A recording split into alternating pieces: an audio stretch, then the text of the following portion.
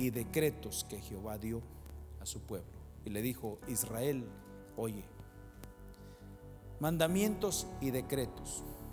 Usted sabe qué es la palabra decreto, ¿verdad?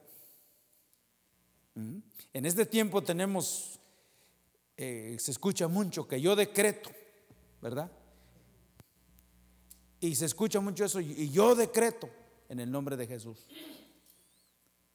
Pero le voy a decir que el único que decreta es el Señor, y es el único que tiene, no solamente tiene autoridad, sino es la autoridad para decretar. Y lo que Él dice, sí se hace. Porque los cielos y la tierra pasarán, mas su palabra no pasará. Usted quiere leer, lea Deuteronomio 4, versículo 1, y si usted quiere leer Deuteronomio 28, versículos del 1 al 15, y Jehová decretó esto: y estas bendiciones, si oyeres la voz de Jehová tu Dios, y si eres conforme a su palabra, estas bendiciones vendrán sobre ti y te alcanzarán. Él te cuidará en el campo, cuidará de tu entrada y de tu salida. Él bendecirá, Él multiplicará el grano. Todo. ¿Quién lo decretó? Y si Él lo dijo, ¿se puede cumplir o no? ¿Por qué? Porque Él lo decretó.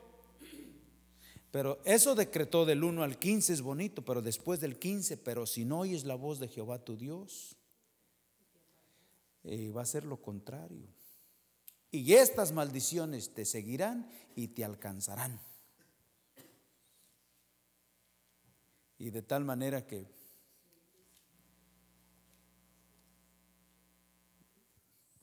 eso es lo que el Señor podemos ver. Entonces, les decía yo que en estos días el Señor ha estado haciendo cosas, ha estado hablando, ha estado ministrando, y ese Salmo 70, cuando usted tenga oportunidad lo quiere leer, lo puede leer. No es tan grande, es un salmo de 5 versículos, pero es precioso. Lo recibí de parte del Señor, creo que lo necesitaba yo, y se vuelve uno insensible a la voz del Espíritu Santo que Dios tiene que gritarle a uno. Porque escuché, eso no es estar pensando, a ver, Señor, ¿qué me vas a decir? No, esa fue una voz fuerte que me dijo así, fuerte, que me despertó. Y es precioso poder ver que Dios en su misericordia pues continúa llevándonos adelante. El tema de esta noche es la iglesia volviendo al principio, porque creo que es una de las cosas que necesitamos nosotros, volver al principio. Al principio, muy importante. Principios. ¿Saben ustedes qué es lo que realmente ha sucedido? ¿Por qué está el mundo como está? ¿Por qué está el mundo como está?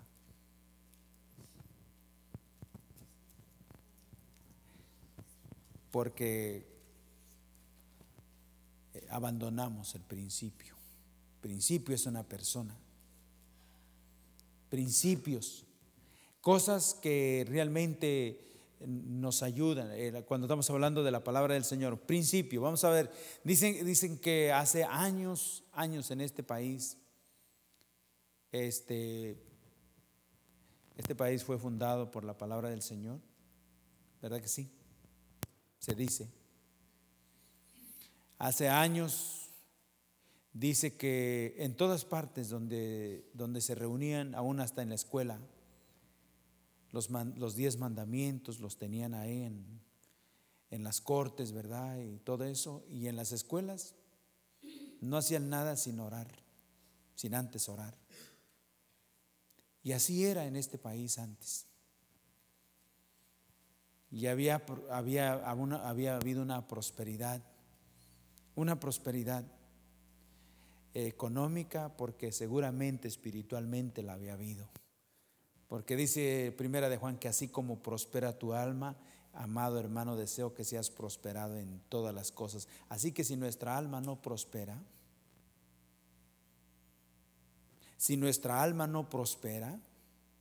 lo demás puede venirse abajo. ¿Me estoy explicando? Hay personas que empezaron sus negocios y empezaron bien y se miraba bien. Pero debido a no ser honestos, a no ser sinceros, a ir por otras cosas, el negocio se fue para abajo. ¿Me estoy explicando? Porque es muy importante que si el alma no prospera, como hijos de Dios, no estoy hablando del mundo, estoy hablando de los hijos de Dios. Camina en integridad el justo, sus hijos serán dichosos después de él. El justo. El mundo es otra cosa, pero el pueblo de Dios, Dios le tiene bien establecidos la forma de cómo tiene que vivir delante de Dios. Y este es el manual que Dios nos ha dejado para vivir una vida que agrade al Señor. Entonces es muy importante que nosotros volvamos al principio, Volver al principio es muy importante.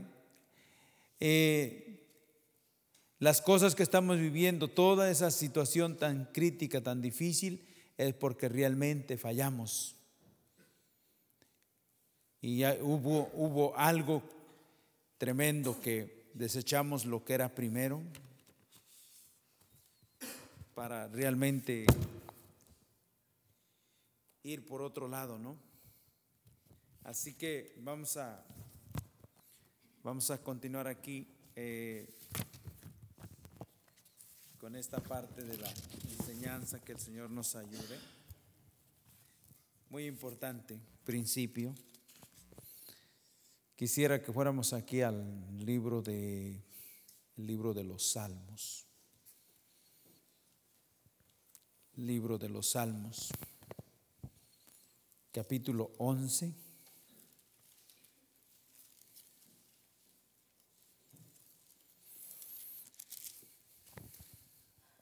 Salmos 11. Ya todos lo tienen. Este capítulo 11 del libro de los Salmos se conoce como el Salmo de David, ¿verdad? Salmo de David, si ustedes lo tienen ahí en sus Biblias. Entonces dice, el versículo 1 dice así: en Jehová he confiado. ¿Cómo decís a mi alma que escape al monte cual ave?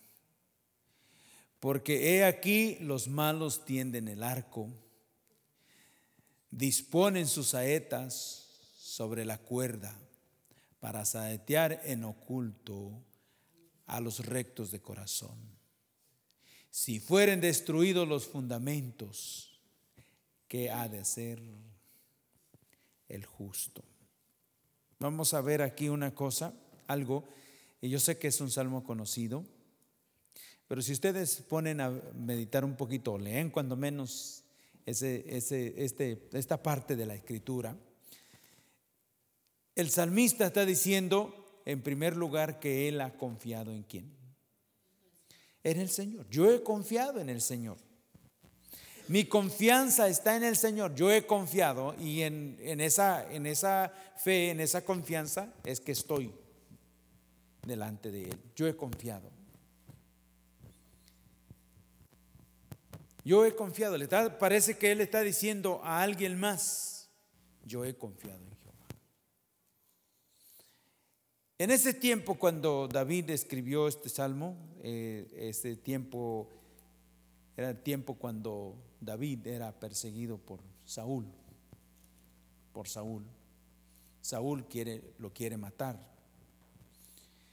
Y David tenía un grupo de hombres, tenía un ejército no tan poderoso como el ejército que tenía Saúl, puesto que Saúl tenía a todo el pueblo de su parte, o la mayoría del pueblo de su parte. Y Saúl busca a David para matarlo. Y parece que en una ocasión Saúl piensa que ya lo atrapó y y pues lo va a matar. Y también el salmista, también David se siente de esa manera, pero dice: yo he confiado en Jehová. Yo he confiado en Jehová. No sé de qué manera Dios me va a sacar adelante, pero Él me va a sacar adelante. Pero aquí vemos que parece que habla con alguien más que no tiene las mismas convicciones. Que no tiene las mismas convicciones. ¿Se pueden dar cuenta? Él dice: yo he confiado en Jehová. ¿Cómo decís a mi alma? ¿Cómo decís a mi alma que escape al monte cual ave? Ahí no está diciendo que él está diciendo a su alma. Ahí está diciendo que alguien más le está diciendo: David, vete, sal de aquí, pero lo más pronto como una ave que vuela hacia a la montaña. Escapa. Pero él dice: pero yo he confiado. No, yo he confiado en Jehová. Pero alguien más le dice: no, no puedes, no vas a sobrevivir. Saúl está por encontrarte y nada te podrá librar de su mano.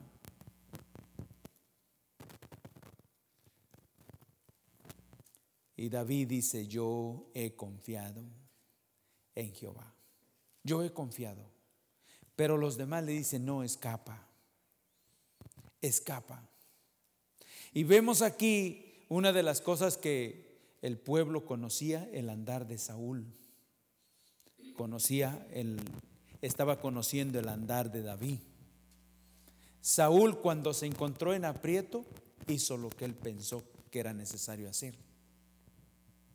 Y el pueblo tenía conocimiento, podía ver, sabía cómo Saúl se conducía, y de esa manera querían decirle ahora a David: de la manera que Saúl actuó, como lo vimos que actuó, tú también puedes hacerlo. Y vemos aquí una cosa, hermanos, que es muy importante, pero de suma importancia: tener vidas a nuestro alrededor, pueblo que tenga convicciones firmes en el Señor, pueblo que sepa, que realmente crea en el Señor, pueblo que desafíe. Porque ¿saben qué? Usted y yo de alguna manera estamos dejando huellas. Aquí tal vez no sea una congregación tan grande, hermanos, pero si usted tiene los años que tenga de estar congregándose aquí, de alguna manera hay vidas que le conocen. Hay vidas que le conocen y ¿sabe qué? Saben de alguna manera, las vidas se dan cuenta cómo camina uno. Al tiempo se da cuenta. Hermanos, en este tiempo realmente estamos en otra palabra, en una crisis donde se necesita hombres y mujeres de Dios que estén realmente desafiando, que su andar pueda alentar a otros, que su andar pueda estimular a otros. La sulamita le decía el Señor, le decía: ¿dónde es Esteas? Dice el capítulo 2, capítulo 1, ¿dónde es Esteas? Él le dice: sigue las huellas del rebaño, sigue las huellas del rebaño. Hay un rebaño, hay vidas que realmente sí están caminando con el Señor. Y que dice que hay que poner los ojos de alguna manera. Sigue las huellas del rebaño. Hay que poner los ojos. Hay momentos que realmente, hermano, si todo es desaliento, si todo es de mal testimonio, ¿a dónde van las cosas? ¿A dónde va a ir a parar todo esto? ¿Por qué es que la nación de Israel en ese tiempo, cuando tenían por rey a Saúl, por qué es que estaba en una decadencia, en una situación tremenda, bien desordenado, bien desubicado el rey? El rey quería oír la voz de Dios y nunca jamás pudo oír la voz de Dios y tuvo que consultar una bruja. ¿Por qué? Porque el Señor le dijo a través del profeta Samuel: has puesto en poco mi palabra, desobedeciste mi palabra. En otra palabra, el principio, lo que él necesitaba, lo desechó. Y cuando eso sucede, entonces estemos listos para la ruina, para la ruina, para la ruina. Veamos aquí: si fueren destruidos los fundamentos, ¿qué queda? ¿Qué ha de hacer el justo? ¿Qué? Si fueren destruidos los fundamentos. En este tiempo que estamos experimentando, un tiempo crítico, cuando realmente necesitamos enseñar no solamente a los hermanos, pero hay una necesidad enorme de enseñar a nuestros hijos principios. Estamos hablando de la palabra del Señor. Estamos hablando de la palabra del Señor. Estamos realmente viendo cuánta necesidad hay. Cuánta necesidad hay. Aquí quiero que vayamos aquí a Primera de Pedro. Veamos esto. Vidas que pueda haber testimonio. Primera de Pedro 3. Señor, ayúdanos.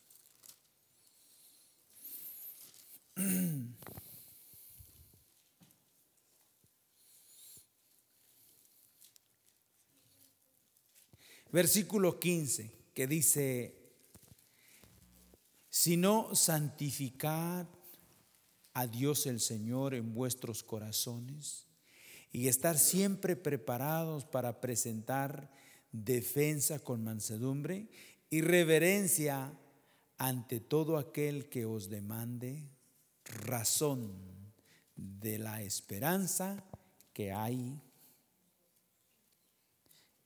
en vosotros.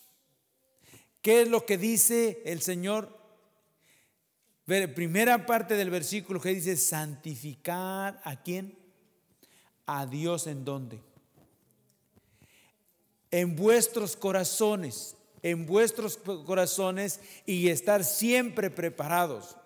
Santificar. ¿De qué manera vamos a santificar a Dios en nuestros corazones? ¿De qué manera? ¿Cómo es que puede? ¿Se acuerdan que dice la palabra del Señor: ser santos porque yo soy? Dice la palabra del Señor que Él quiere realmente revelarse a nuestra vida, para que así alumbre vuestra luz delante de los hombres y vean vuestras buenas obras y glorifiquen ¿a quién? ¿Cómo puede ser realmente santificado el Señor en nosotros? Es que en medio de un tiempo tan difícil, en medio de una generación tan crítica, en medio de una generación rebelde, porque es lo que realmente estamos viendo, lo que estamos viviendo en este tiempo, es una generación rebelde. Hay mucha rebelión, mucha rebelión. Estamos viviendo tiempos donde realmente, como en tiempo de los jueces, que cada quien hacía lo que bien le parecía. No hay un orden. No hay un orden. Hay una anarquía tremenda. El mundo, esta semana me hablé con el hermano Jorge, me está diciendo que en México, tanto la carretera de Monterrey a Saltillo, había estado habiendo asaltos durante la semana, y la carretera de Saltillo a Monclova, asaltos durante la semana. Pero una cosa tremenda. ¿Y sabe qué? Y el gobierno no llega para ayudar. ¿Por qué? Porque ya el pueblo manda. el pueblo ya está, la gente está haciendo lo que quiere. El gobierno ya lo tienen como nadie. Entonces es tremendo lo que está pasando en este tiempo. Y cómo puede verse realmente un pueblo, el pueblo de Dios, cómo puede ser diferente a aquellos que no conocen del Señor. Cómo puede santificar, que mire que la palabra del Señor esté obrando en nosotros de tal manera que estemos viviendo, y de la manera que estamos, cómo podemos también estar enseñando a nuestros hijos y aún a aquellos que nos rodean. Nosotros hemos estado estudiando el libro de Cantares y dice que hay recompensa para aquellos que guardan el fruto. Hay recompensa para aquellos que guardan el fruto. ¿Y sabe quién es el fruto? El fruto dice que Él verá el fruto de su aflicción y quedará satisfecho. El fruto de su aflicción somos nosotros. Y hay recompensa para los que guardan el fruto. Hay recompensa para los que guardan el fruto. Estamos hablando del cuidado. Por ejemplo, nosotros tenemos hijos creyentes. ¿Tenemos hijos creyentes? ¿Tenemos hijos incrédulos? Si son creyentes, tenemos responsabilidad de enseñarles, de continuar hablándoles, de continuar orando por ellos. Habla por teléfono con su hijo, le ministra, le habla palabra, le dice: estoy orando por ti, no se te olvide. No se te olvide que el Señor tiene los ojos puestos en ti, y que cualquier situación que tú estés haciendo, Él está tomando nota, te está viendo. Y que una de las cosas es, la Sulamita decía: mi viña está delante de ti, está delante de ti. Mi alma, mi casa está delante de ti. Sé que hay recompensa para los que guardan tu fruto, yo lo sé, pero mi viña, responsabilidad. Y aquí vemos: santificar a Dios el Señor en vuestros corazones y estar siempre preparados para presentar defensa con mansedumbre y reverencia ante todo aquel que os demanda razón. Veamos, por ejemplo, en este tiempo varias cosas que os demanda razón de la esperanza que hay en vosotros. Una de las cosas que estamos a punto de experimentar es, por ejemplo, lo que se conoce como la intolerancia. Saben ustedes que hablar abiertamente del pecado, el que hable realmente abiertamente del pecado se va a meter en problemas. Viene eso. Y se nos va a conocer como los intolerantes. Porque una cosa es, por ejemplo, decir el pecado tal como es y decirle a la persona: esto es lo que Dios ha establecido, yo no puedo decirte otra cosa.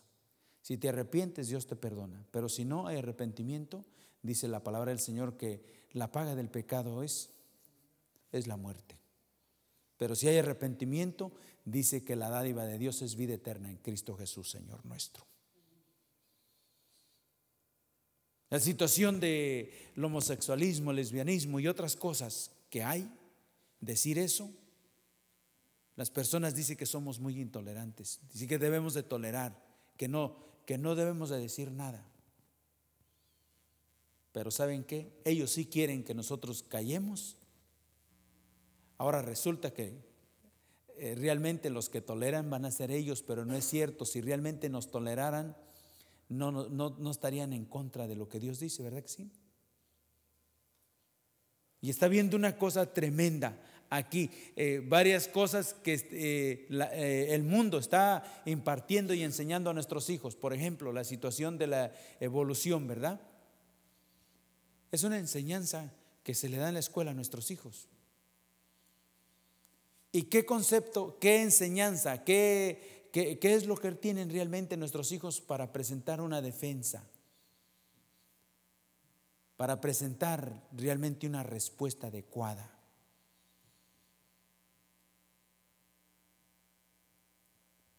Saben ustedes que cuando se cree que la evolución existe, de ahí es donde viene la situación de toda la rebelión, de la, ¿cómo estamos hablando ahí? La sobreestimar. También viene la crítica. Saben que, por ejemplo, cuando se dice que nosotros venimos, ¿verdad?, del chango, se dice que si una persona no está bien parecida, pues se dice que no evolucionó completamente, ¿verdad que sí? Y ya hay lugar para criticar y para sobreestimar y para menospreciar. De ahí es donde viene la situación aún hasta del racismo, que hay personas más parecidas que otras. ¿Me estoy explicando? ¿Qué es lo que realmente nuestros hijos aprenden? ¿Cómo es que ellos se la saben? ¿De qué manera ellos han sido enseñados? Porque todo eso da lugar para realmente criticar lo que Dios ha hecho. Ustedes saben que todo hombre, toda persona, todo ser humano ha sido hecho a imagen de Dios, ¿sí o no? A veces se nos hace fácil, vemos a una persona y nos reímos. Creo que estamos mal educados, ¿no? Nos reímos. No nos damos cuenta que de alguna manera estamos menospreciando y criticando y metiéndonos en un conflicto muy grave, porque no conocemos al Señor. Si le conociésemos, ¿saben qué? Sería una oportunidad para que dejáramos que Dios obrara en nuestras vidas y a través de nuestras vidas, para que pueda ver el mundo que nosotros somos diferentes que el mundo. Y de esa manera el Señor dice aquí: santificarme. Santificarme. ¿Cómo podemos realmente ver que el Señor está obrando y que está en un pueblo? Notemos que nosotros hemos sido creados con propósito, y más cuando el Señor nos crió y luego nos salvó, nos redimió. Vean con lo que dice acá Isaías. Vean esto, Isaías 43. Isaías 43.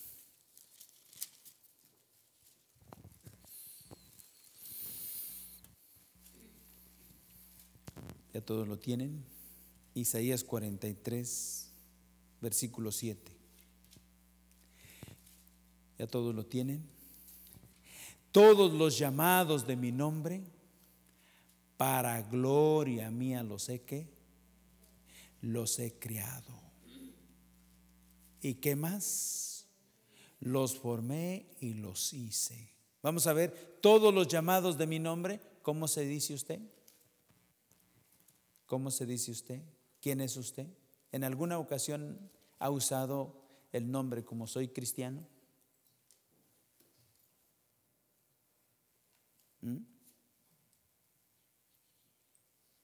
¿Qué es usted? No soy mundano, yo soy un cristiano. ¿Ah, sí? Qué bueno. Todos los llamados de mi nombre, para gloria mía los he. Santificar a Dios, ¿en qué?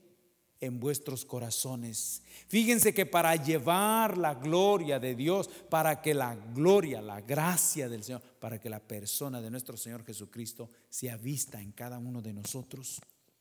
Si nos llamamos cristianos, por favor, entendamos que el Señor nos ha salvado, y si nos ha dado ese nombre de cristianos, tenemos que ser diferentes que el mundo.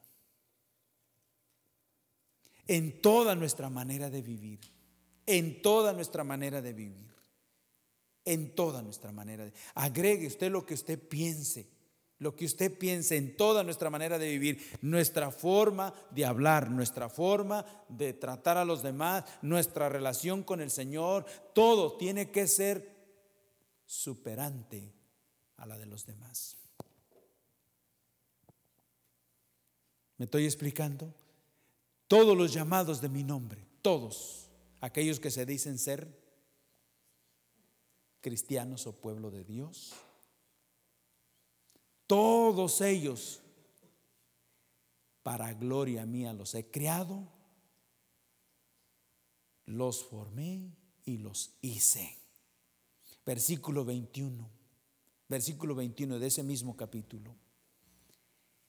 Este pueblo he creado, ¿para quién? Este pueblo he creado para mí. Mis alabanzas, ¿qué? ¿Cómo ve?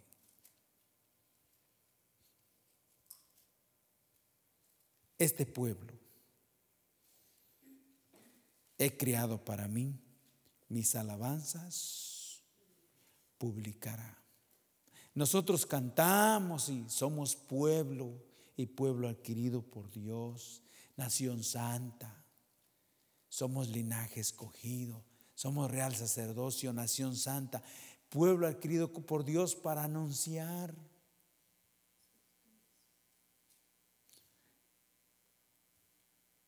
¿A cuántos les ha hablado del Señor en estos días? ¿Alguna persona le habló del Señor en esta semana?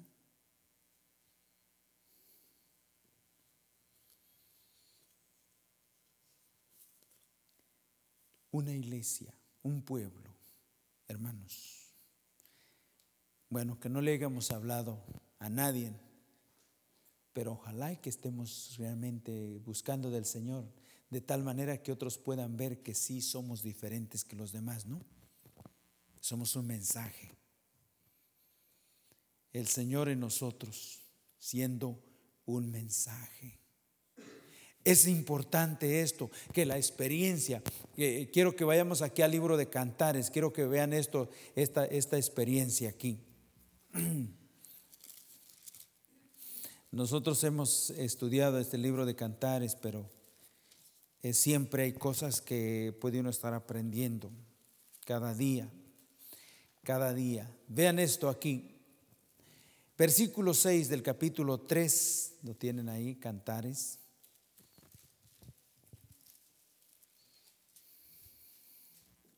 Versículo 6 de Cantares 3. ¿Ya lo tienen? ¿Todos? ¿Bien? Veamos esto, hermanos. Dice, versículo 6, una pregunta. ¿Quién es esta que sube del desierto como columna de humo, sahumada de mirra y de incienso y de todo polvo aromático? ¿Quién es esta que sube del desierto? Vamos a ver, si habláramos, por ejemplo, de una escalera, vamos a decir que usted no vea una escalera para subir al pequeño cuarto que está arriba. ¿Quién es esta que sube? ¿Están viendo? Una escalera y va subiendo. Y la pregunta es, ¿quién es esta que sube? Es un trayecto, ¿sí o no? Está subiendo. Santificar a Dios en vuestros corazones, nuestras actitudes, acciones y reacciones, todo nuestro andar tendrá que realmente manifestar si somos o no. ¿Y quién lo va a estar viendo? Los que nos rodean. Y no solamente que ellos nos van a estar viendo, sino que usted y yo estaremos experimentando esa subida. Porque está viendo un apartamiento, ¿me estoy explicando? Está viendo un apartarse, habiendo una separación. La palabra del Señor está obrando donde nos está separando de aquellas cosas que no agradan al Señor, y está habiendo una apartamiento y estamos saliendo y estamos subiendo. En otra palabra, el pueblo del Señor está desarrollándose. creciendo en Él, está subiendo. Dice: ¿quién es esta que sube del desierto como columna de humo? Y luego dice ahí la última: sahumada de mirra y de incienso. Una iglesia que realmente está padeciendo, está sufriendo por el Señor. Una iglesia que realmente está experimentando las cosas que en este tiempo se están realmente dejando venir. Vemos la necesidad, vemos las cosas, y entre más vemos, nos agarramos más del Señor, porque es todo lo que necesitamos hacer, hermanos. Porque no hay nada que realmente nos pueda librar si usted y yo no echamos mano de lo que Dios ha proveído para nosotros. Y una de las cosas es confiar en el Señor. Pero ¿cómo confiar si no le conocemos? Porque si no le conocemos, entonces cualquier cosa. Si David, que era un hombre que estaba metido con Dios y que escribía salmos, el enemigo lo quería desviar. Quería decirle: así no, David, tú tienes que hacerle así. Y dice: ¿cómo? Si yo he confiado en Jehová, ¿cómo me puedes decir que yo camine de otra manera? Usted sabe que el enemigo puede venir y cambiarnos el panorama en un momento.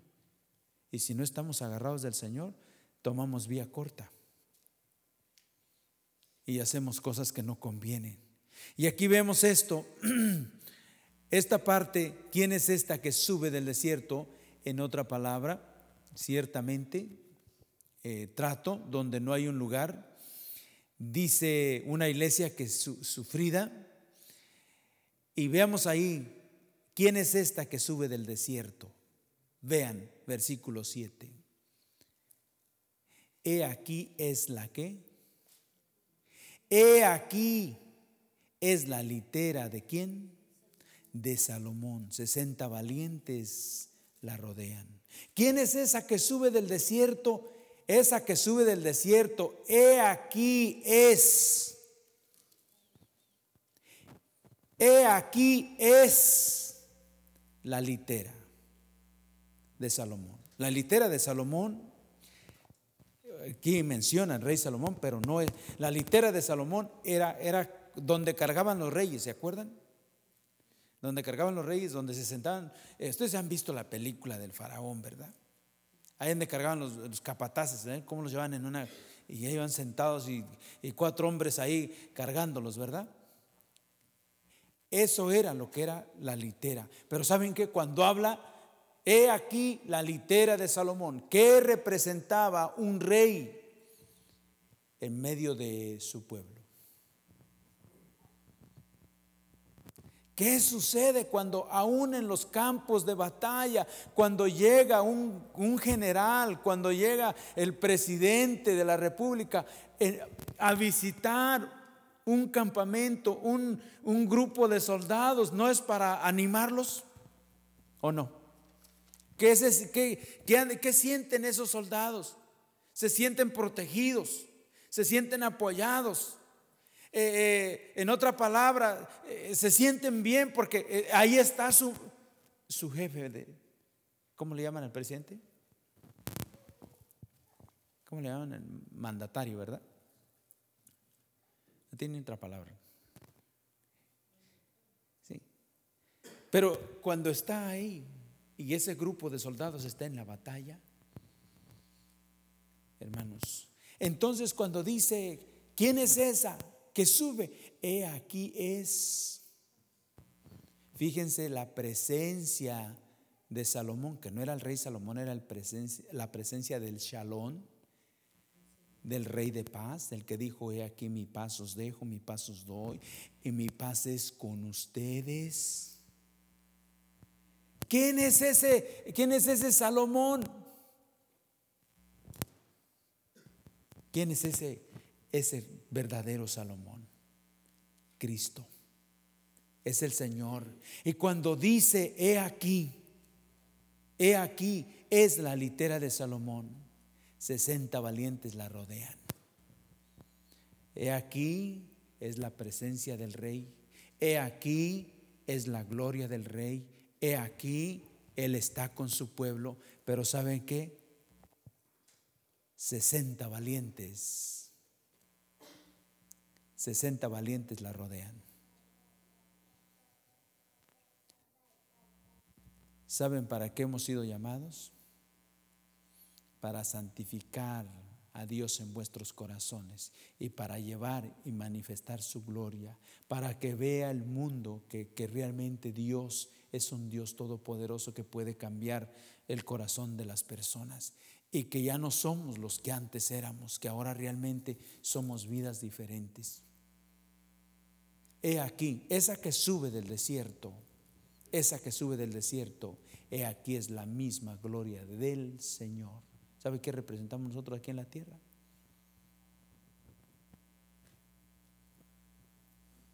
Dice Colosenses 1:26. ¿Qué dice Colosenses 1:26? ¿Lo quieren buscar? Colosenses.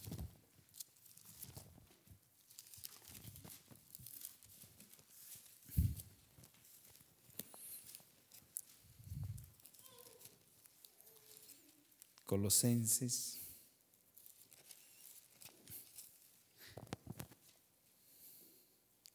1:26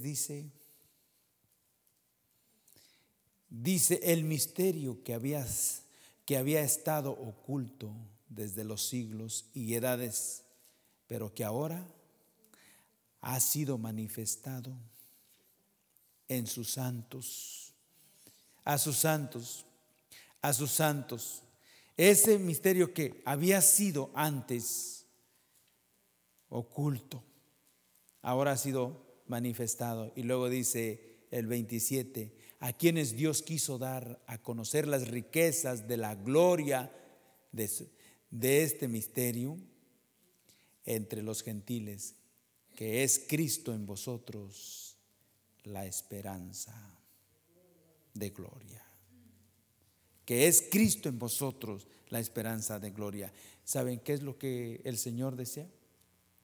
Es darse a conocer primeramente a nosotros y a través de nosotros, y que, hermanos, en este tiempo hay vidas que están necesitando ayuda y que podamos decirles que Cristo es la única esperanza, Él es la única respuesta. Hombres y mujeres con un carácter, hermanos, diferente, totalmente diferente. En este tiempo, ¿qué es lo que realmente está pasando? Que no impacte uno a nadie por nuestra forma de vivir, ¿no? Una ambigüedad tremenda. Y realmente necesitamos que el Señor obre en nosotros. Veamos, por ejemplo, vamos a regresar aquí al libro de Cantares, un poquito más. Cantares. Este libro es conocido para muchos para algunos que estuvimos estudiándolo, pero siempre hay algo más que aprender, ¿verdad? Siempre algo más que aprender.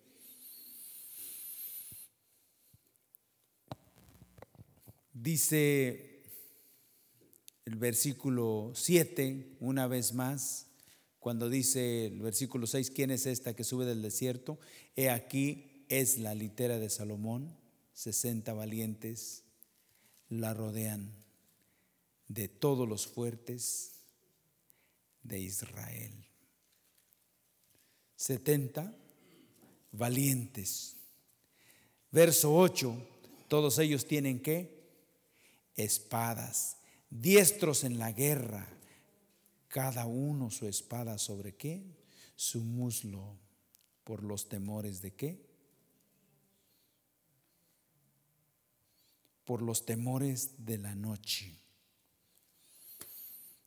Todos estos dice que tienen espadas, diestros ¿en qué? En la guerra.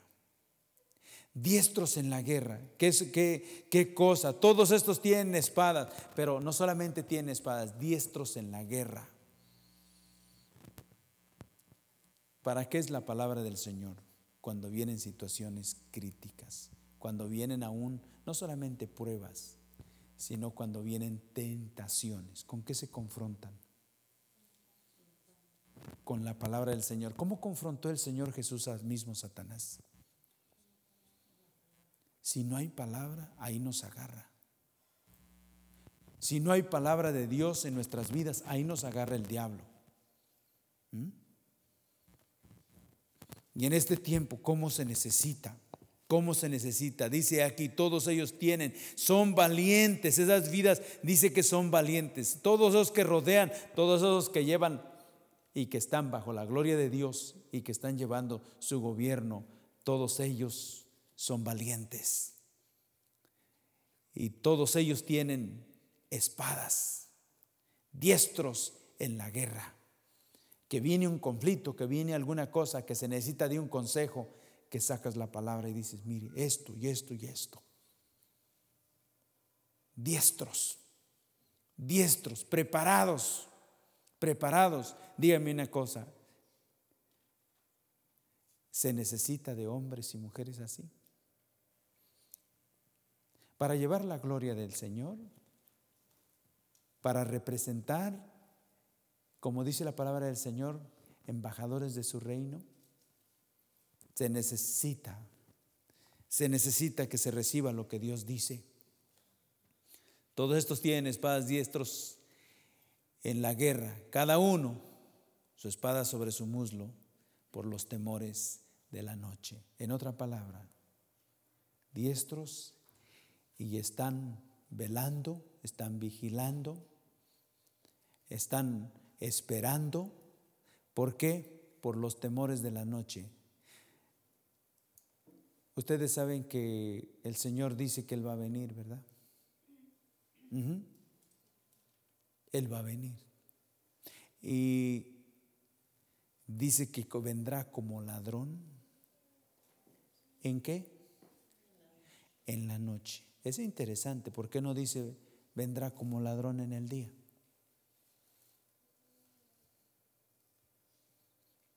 Sino como ladrón en la noche. Todos estos tienen sus espadas, todos estos tienen palabra y están esperando y están velando y están atentos por los temores, porque la noche viene. Hermanos, creo que fue el martes que estuvimos en Jonesville. Terminábamos con esta pregunta.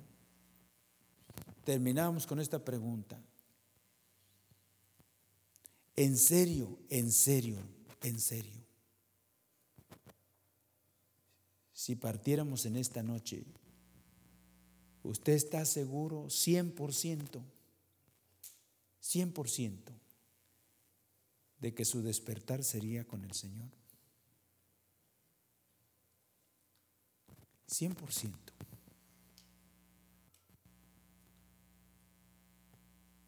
¿O tiene dudas?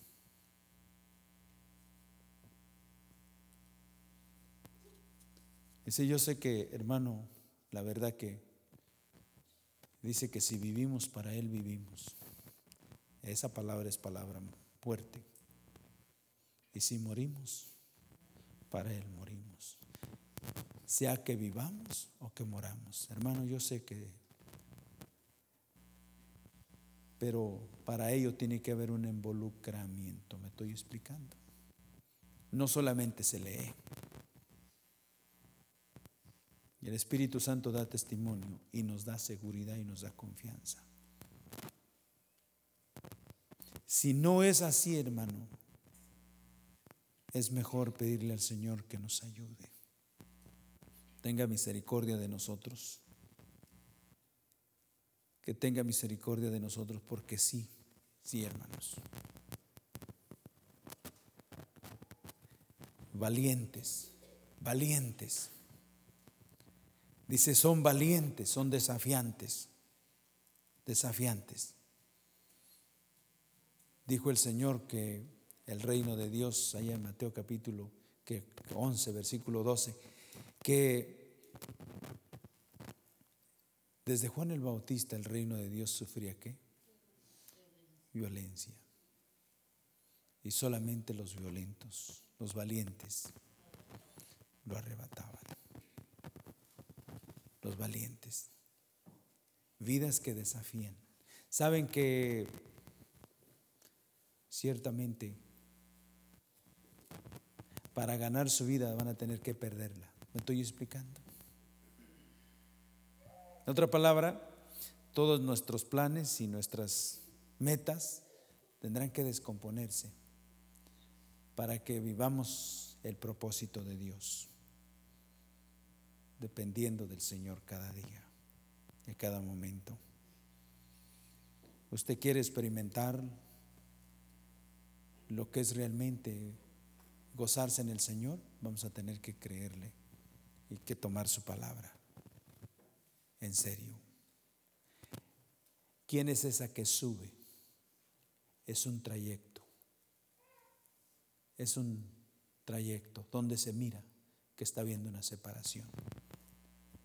Proverbios 15, versículo 24 dice que el camino de la vida es hacia arriba al entendido, para apartarse del Seol hacia abajo. Al entendido. Y la palabra del Señor dice, tanto en el libro de Oseas como en el libro de Daniel, y los entendidos resplandecerán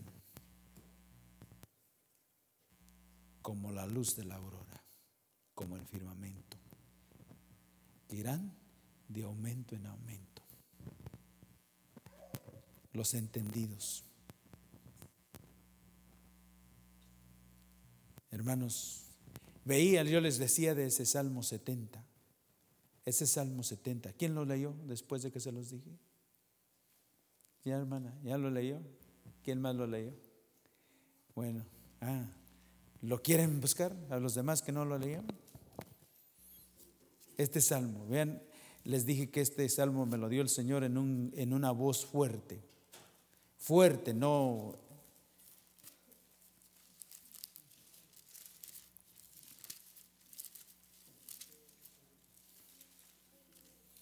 Salmo 70.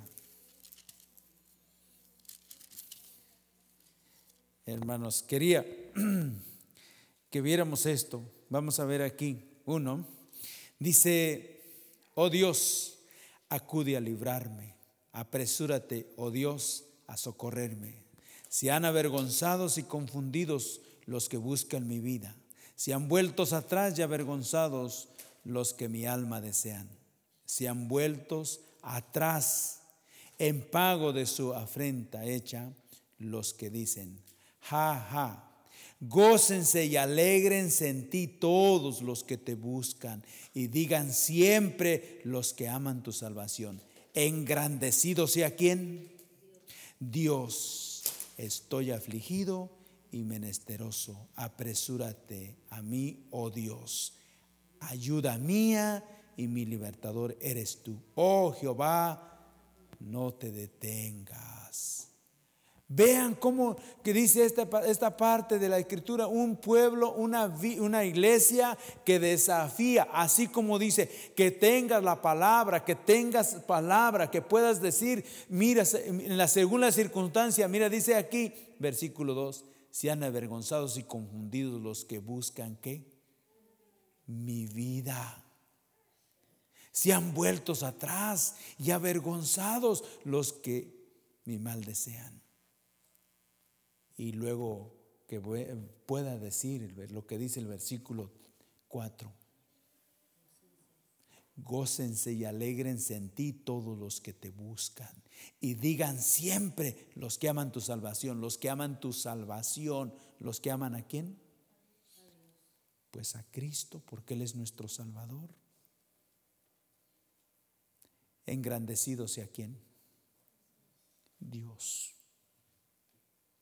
Hermanos, un pueblo que conozca la palabra, que dice que diestro para qué, que en oración usted puede usar la palabra de Dios, porque ¿qué vamos a usar en otra? Nuestra palabra no sirve. Es una confrontación espiritual. Y yo creo que el Señor me dio esa palabra porque yo la necesitaba. estoy seguro que el Señor me la dio porque digo que estoy seguro que yo la necesitaba porque tuvo que hablarme así. Tú tienes que usar mi palabra, tienes que agarrarte de mi palabra, tienes que gozarte en mí. Conóceme, conóceme, conóceme. Es el llamado que tenemos, hermano, que dice que todos aquellos que se llaman cristianos debemos de saber que el Señor nos ha salvado. ¿Para qué? Isaías ya se les olvidó. 43, ¿qué? Se les olvidó. Que el Señor nos ha salvado para su gloria. Para su gloria. Vivir una vida diferente que los demás. Diferente que los demás. Conocer su palabra, no para decir que sabemos más que otros, sino para nuestra propia necesidad. Porque, ¿qué decía? Estoy necesitado. El salmista decía, necesitado y menesteroso. Muy necesitado. Así que, hermanos, que el Señor tenga piedad de nosotros, que nos lleve adelante, podamos saber que si realmente no dependemos de Él, hermanos, perdidos estamos. Pero vamos a confiar en el Señor y esperando que el Señor esté hablando en nuestras vidas. Siempre que usted estudia la palabra del Señor, el Señor le enseña algo diferente, algo nuevo para uno, no para Dios, sino para nosotros. Siempre. Qué importante es estudiar la palabra del Señor. Los que estamos aquí estudiamos el libro de Cantares y realmente que yo me acuerde no habíamos visto de esa manera ese versículo. Sin embargo, ahora sí estamos viendo la iglesia ahí, la iglesia, esa iglesia que el Señor está preparando y esperando que usted y yo seamos uno de esos que el Señor está preparando. Amén. Donde la gloria del Señor se ha de manifestar y donde las vidas puedan venir y pedir consejo, refugio, que se sientan acogidas, protegidas, que tanto necesitamos. Amén.